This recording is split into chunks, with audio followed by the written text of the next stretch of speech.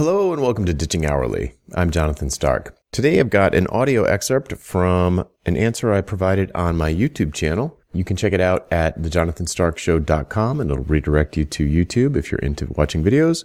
Otherwise, you can just listen to the audio here on the podcast. Enjoy. Hey, Jonathan here. I've got a question from Design Build Solutions, and it is, thanks, Jonathan. Is your use of advice retainers different from a design retainer, or have you moved away from that model altogether? Okay, so let's define some terms here.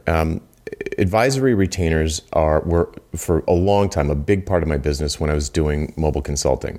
Very lucrative, very useful to me, and very good for my clients. And what an advisory retainer is that a client pays you, usually on a monthly, maybe quarterly basis, to have access to your expertise. It's true consulting. You are answering questions. They are consulting with you. You're not building stuff. You're not maintaining stuff. You're not supporting things. It's not prepayment for some hours that you're going to do.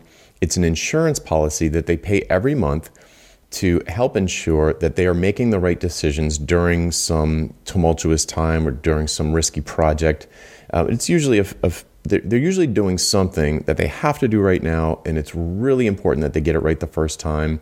And they want to hedge their bets by paying an expert in the space to help them make sure that the project is going to be a success the first time. So that to me, that's the sort of prototypical advisory retainer. You're not building anything. You're just giving it. You're making yourself available to answer questions. Now, the next part of the question is it different from a design retainer? And I think the word design here is a little vague. So,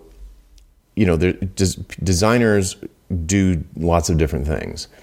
It's not all design, in my opinion, or maybe that's an overstatement. It's not that it's not design. It's certainly at different. The design is happening at very different levels. Let's put it like that.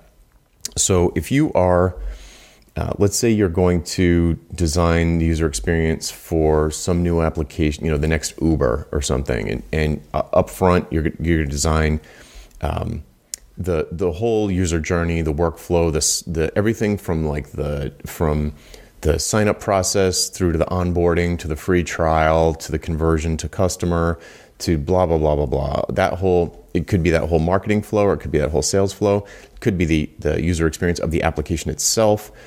It could be the design of the back-end infrastructure, the architecture of the whole thing, like how's it going to scale, how are we going to do disaster recovery, what happens if it fails over.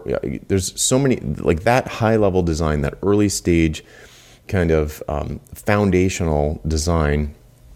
To me, that is... that's more valuable. Let's put it like that. That's more valuable than design way farther down the downstream from there, where you're like kerning letters. I mean, that's still a design activity, but it's not going to have the same impact as like deciding what the thing should do, or like who the customer is, or that sort of big picture stuff that happens early. And then downstream, you're just like kerning letters or whatever, like tweaking a color. Those things are not, they're not important, but they're nowhere near going to have the same effect as like setting up a system architecture for a startup that needs to scale to $100 million in sales a year. It's just completely different level. So if we look back at the question, a design retainer, again, if your expertise is in design, and you set up, it's still an advisory retainer, you're just advising them about design. So it's not that you are, you're not executing stuff. You're not creating a style. I mean, maybe you would create a style guide no, not really. It's just straight advice. So like design retainer, it would be like, we've got a big design team, we've got 40 designers and 80 developers or 100 developers, and we're working on this big release of a new product. What was that? I think it was FreshBooks. They had FreshBooks, and they designed a sort of a different name, a FreshBooks 2, but it was a completely different name, completely built from scratch. they sold it as an independent thing. They got their own customers, and then they're like, guess what? This is FreshBooks too. And then they just sort of flipped it over. That was a huge undertaking.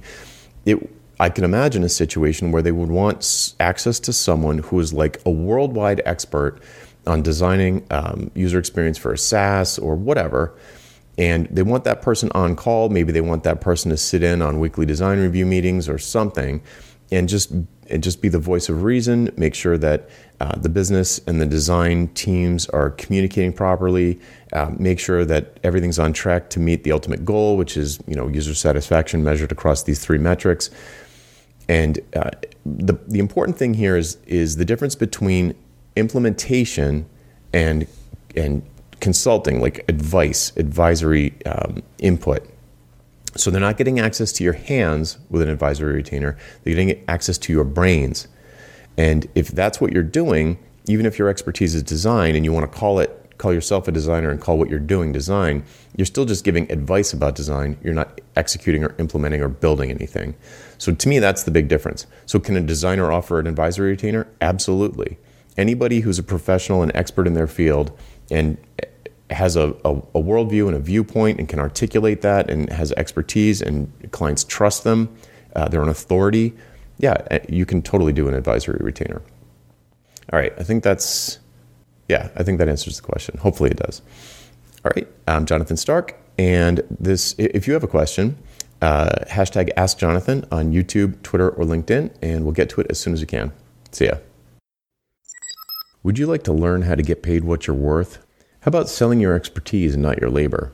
We work through all of this together in the pricing seminar. Pre-registration starts soon, and you can sign up to be among the first to know when early bird pricing is announced at thepricingseminar.com. That URL again is thepricingseminar.com. Hope to see you there.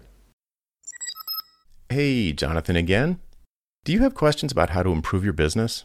Things like value pricing your work instead of billing for your time, or positioning yourself as the go-to person in your space, or maybe productizing your services so you never have to have another awkward sales call or spend hours writing another custom proposal. Book a one-on-one coaching call with me and get answers to these questions and others in the time it takes you to get ready for work in the morning. Best of all, you're covered by my 100% satisfaction guarantee. If at the end of the call you don't feel like it was worth it, just say the word and I'll refund your purchase in full. To book your one-on-one coaching call, go to jonathanstark.com/call, CALL. That URL again is jonathanstark.com/call. Hope to see you there.